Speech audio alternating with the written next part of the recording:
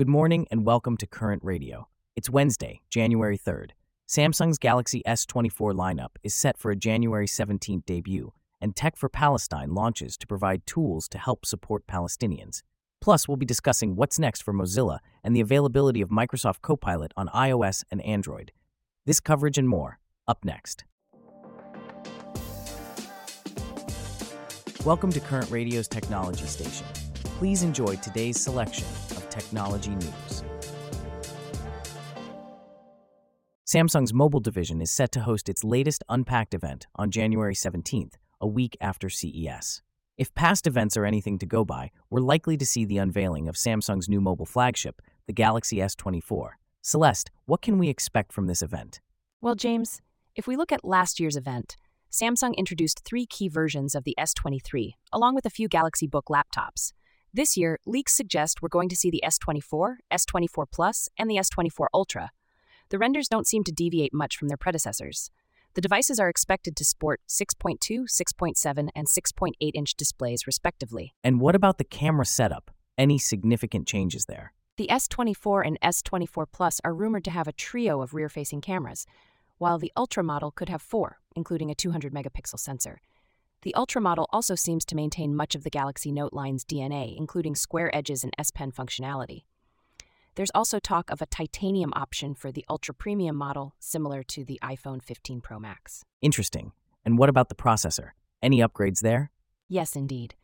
The new models are rumored to be among the first to be powered by Qualcomm's more powerful and power-efficient Snapdragon 8 Gen 3 chip. Interestingly, despite these upgrades, leaked price sheets suggest a lower price point in Europe, which could be good news for potential buyers. That's certainly something to look forward to. And where is this event taking place? The event is being held in the South Bay and will kick off at 10 a.m. PT. It will also be available for streaming. For those eager to get their hands on the device, Samsung is offering a $50 reserve credit on pre-orders for those who reserve the device sight unseen up to January 16th. That's quite an incentive.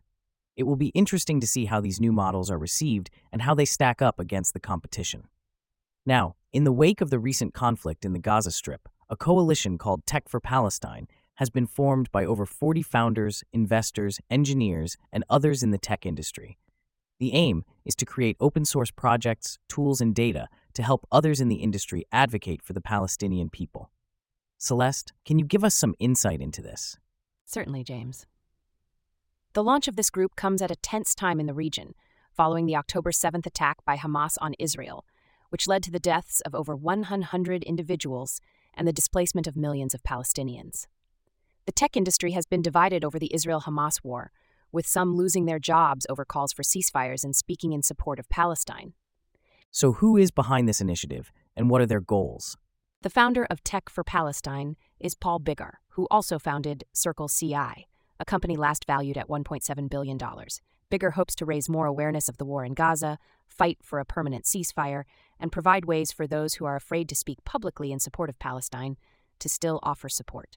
This is one of the first tech initiatives to take a public stance supporting Palestine, and it could represent a turning point in the venture industry's posture regarding the Israel-Hamas conflict. How is this initiative being received in the tech community? After Biggar wrote a viral blog post criticizing the lack of support the tech industry has shown Palestinians, he said thousands of people reached out to him with words of support, many of them afraid to speak up themselves for fear of potential career impacts. This led to the formation of the Tech for Palestine community. The platform, still in its early days, will feature projects run by small groups and serve as a place to share resources and advice. What kind of projects are they working on? So far, they've created a badge for engineers to use on GitHub that calls for a ceasefire and created HTML snippets for people to use on their websites to put up a support ceasefire banner. There are plans to eventually work more with Palestinian organizations and help Palestinian startups with mentorship and cloud credits. It's interesting to see how tech is being leveraged in this way. Speaking of tech, Mozilla, the organization synonymous with the Firefox browser, has been branching out in recent years, investing in startups, acquiring companies, and launching Mozilla.ai to bring more of its open-source ethos into the AI space. Mozilla's president and executive director, Mark Surman, has shared some insights into what's next for the organization. Celeste, could you elaborate on this? Absolutely, James. Sermon has highlighted that Mozilla is making a shift to extend its influence beyond just the browser and its activist personality. The focus is on taking Mozilla's values into the AI era. The organization launched Mozilla.ai around the time when GPT-4 and the first Llama models became widely available. The goal is to find open-source, trustworthy AI opportunities and build a business around them. That sounds like a significant shift. Can you tell us more about what Mozilla.ai is aiming to achieve? Certainly, James. Sermon has mentioned that Mozilla.ai is focusing on making it easier to use any open-source large language model in a trustworthy, privacy-sensitive, and affordable way. At the moment, it's challenging for most developers, and even more so for consumers, to run their own models. Mozilla.ai is working on building a wrapper that can be put around any open-source large language model to fine-tune it, build data pipelines for it, and make it highly performant. That sounds like a promising endeavor. But what does this mean for the future of open-source AI? Sermon believes that the principles of transparency and freedom to study the code, modify it, and redistribute it will remain key in open-source AI. However, the exact form that open-source AI will take is still being figured out. Sermon also emphasizes that open-source AI is necessary for making the next era of the internet open and accessible for all, but it is not sufficient on its own. He suggests that various open-source groups will need to band together to create alternatives to the small group of well-funded players currently dominating the AI market. That's an interesting perspective. And where does this leave the Firefox browser? Sermon believes that AI will become part of everything Mozilla does, including the Firefox browser. The aim is to implement AI in a way that's trustworthy and benefits people. He envisions the browser evolving to be more protective and helpful to users, possibly through an assistant that helps summarize articles and provide proactive notifications.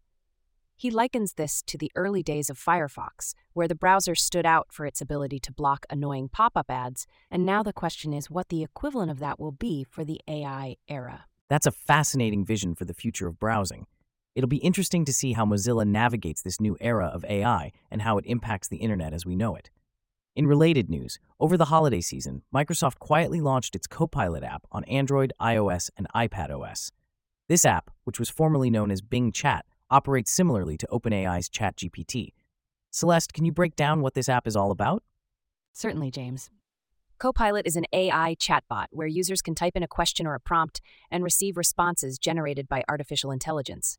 It's a versatile tool that can be used for a wide range of tasks, from drafting emails and composing stories to summarizing complex texts and even creating personalized travel itineraries. It also includes an image creator feature powered by DALL-E 3, which can be used for tasks like curating social media content, help generating logo designs, and visualizing film and video storyboards. That sounds like a powerful tool. How does it compare to other AI technologies on the market? What's significant about Copilot is that it gives users access to OpenAI's GPT-4 technology for free. This is notable because OpenAI's own GPT app runs on GPT 3.5 technology and charges for access to GPT-4. So, in essence, Microsoft is offering a more advanced AI technology at no cost. Interesting. But hasn't this technology been available for a while now? Yes, you're correct. Copilot has been available on the web for some time. However, the mobile launch represents a significant expansion of its accessibility. Previously, similar functionality was available via the Bing Chat feature on the Bing app. With the launch of Copilot on mobile, Microsoft is looking to offer Copilot as a standalone service, potentially replacing the Bing app, although no official statement has been made on that front yet. So it seems like Microsoft is really pushing to make this AI technology more accessible to users. It'll be interesting to see how this plays out and what impact it might have on the AI market. And with that, we conclude our stories for today on Current Radio. Looking forward to sharing more updates with you tomorrow.